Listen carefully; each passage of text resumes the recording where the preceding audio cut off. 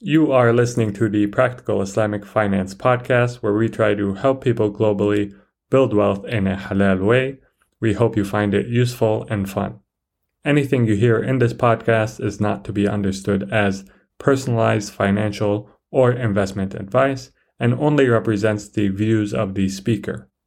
Investing entails risk, including loss of principal. Be sure to do your own due diligence before you make any investment decisions. Assalamu alaikum. In our most pressing news from the past week, alhamdulillah, I was blessed with my first child.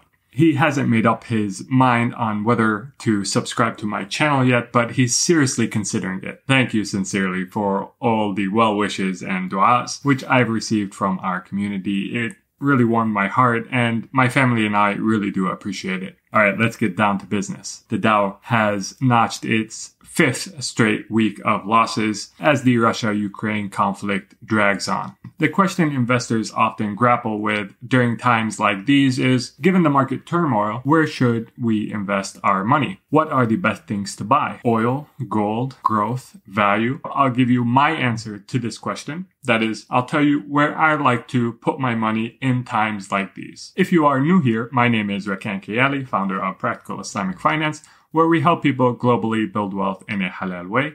You can follow the crypto and stock portfolios that I manage by becoming a member. Be sure to follow us on social media, including joining our Discord group and signing up for our newsletter. You can also see the list of stocks and cryptos we've reviewed and assigned a comfort level to for free on practicalislamicfinance.com. Links to everything I've mentioned are in the description. To answer the question of how to trade the news, I'm going to share a few observations that have informed my judgment. John Maynard Keynes was an influential English economist whose ideas fundamentally changed the economic policies of governments, especially in the first half of the 20th century. He observed that shares of ICE companies, I'm not talking about internal combustion engine ICE, but literal ICE. He observed that shares of these companies were higher in the summer months when sales were higher. This fact is surprising because in an efficient market, stock prices should reflect the long-term value of a company, a value that should not reflect the fact that it is warm in the summer and cold in the winter. Why did the predictably higher sales of ICE in the summer cause the stocks of ICE companies to trade for more in the summer?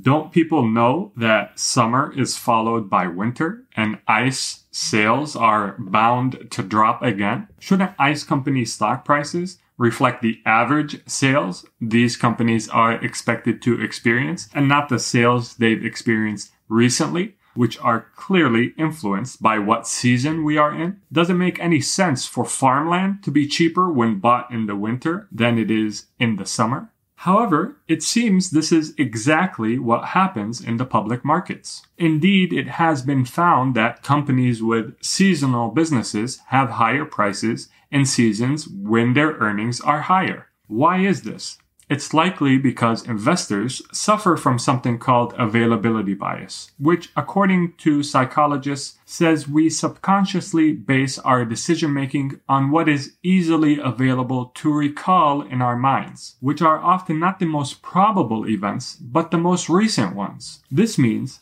that what we've recently seen and heard in the news and social media tends to have an unjustifiably large influence on our outlooks for the future. Because of availability bias, we think that what we are hearing and seeing now is a permanent trend that is not likely to go away anytime soon. Recall in 2020, at the outset of the pandemic, when the price of oil went negative, and now, only 2 short years later, it is nearing all-time highs again. During this same period, the price action of oil corresponded rather well with the price action of oil companies. If you look at the S&P Global Oil Index, this index measures the performance of 120 of the largest publicly traded oil and gas companies in the world. The price of this index crashed after the pandemic, but now it's back to pre-pandemic levels. In retrospect, this seems like quite an easy trade that one could have made, but few actually took advantage of this opportunity. Why?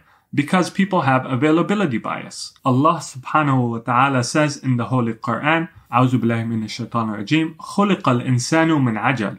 Humankind is made of haste. We have a tendency to put more value on what we think is going to happen soon or what has happened recently, and often unfairly discount that which is probable in the long run and requires us to wait. The truth of the matter is, over time, the most probable prediction for prices after a dramatic change is that these prices revert to their average. Not always, but probably. The book Misbehaving by Richard Thaler refers to a study done where the best performing stocks on the New York Stock Exchange were labeled winners and the worst performing stocks were labeled losers. Then they took a group of the biggest winners and losers, say the most extreme 35 stocks, and compared their performance going forward. Over the next 5 years, the stocks labeled losers outperformed the market by 30%, whereas the stocks labeled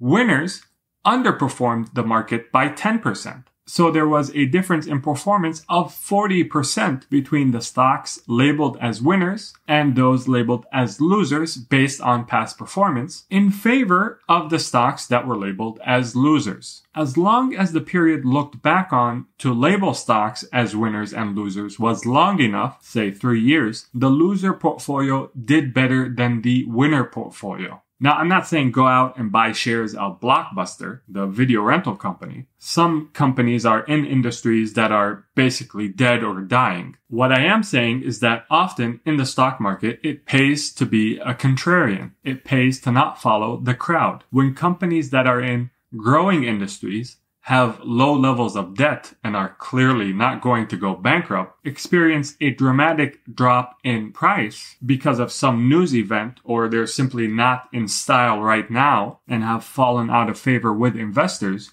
going against the crowd can be very profitable. When people are bullish on energy and bearish on tech, it's often much more profitable in the long run to be bullish on tech and bearish on energy. This is why most of my portfolio right now is in growth technology stocks. In order for this trade to work, however, you need to not invest with money you are going to need anytime soon, because this trade can take a lot longer than you think in order to materialize. Definitely don't invest with borrowed money. That's always a horrible idea. And you have to have a stomach for volatility. If you're investing in a stock that is down a lot, chances are you haven't timed the bottom perfectly and it will likely go down even more. So just be prepared to be able to stomach that. So in summary, the way to trade the news profitably is often to do the exact opposite of what the crowd is doing. This is what I do, at least. If you'd like to follow my crypto and stock portfolios, consider becoming a member. The link to do this is in the description. Subscribe for more on everything investing from the perspective of someone who is trying to build wealth in a halal way. Until next time, make sure to take care of yourself. Assalamu alaikum and peace be upon you all.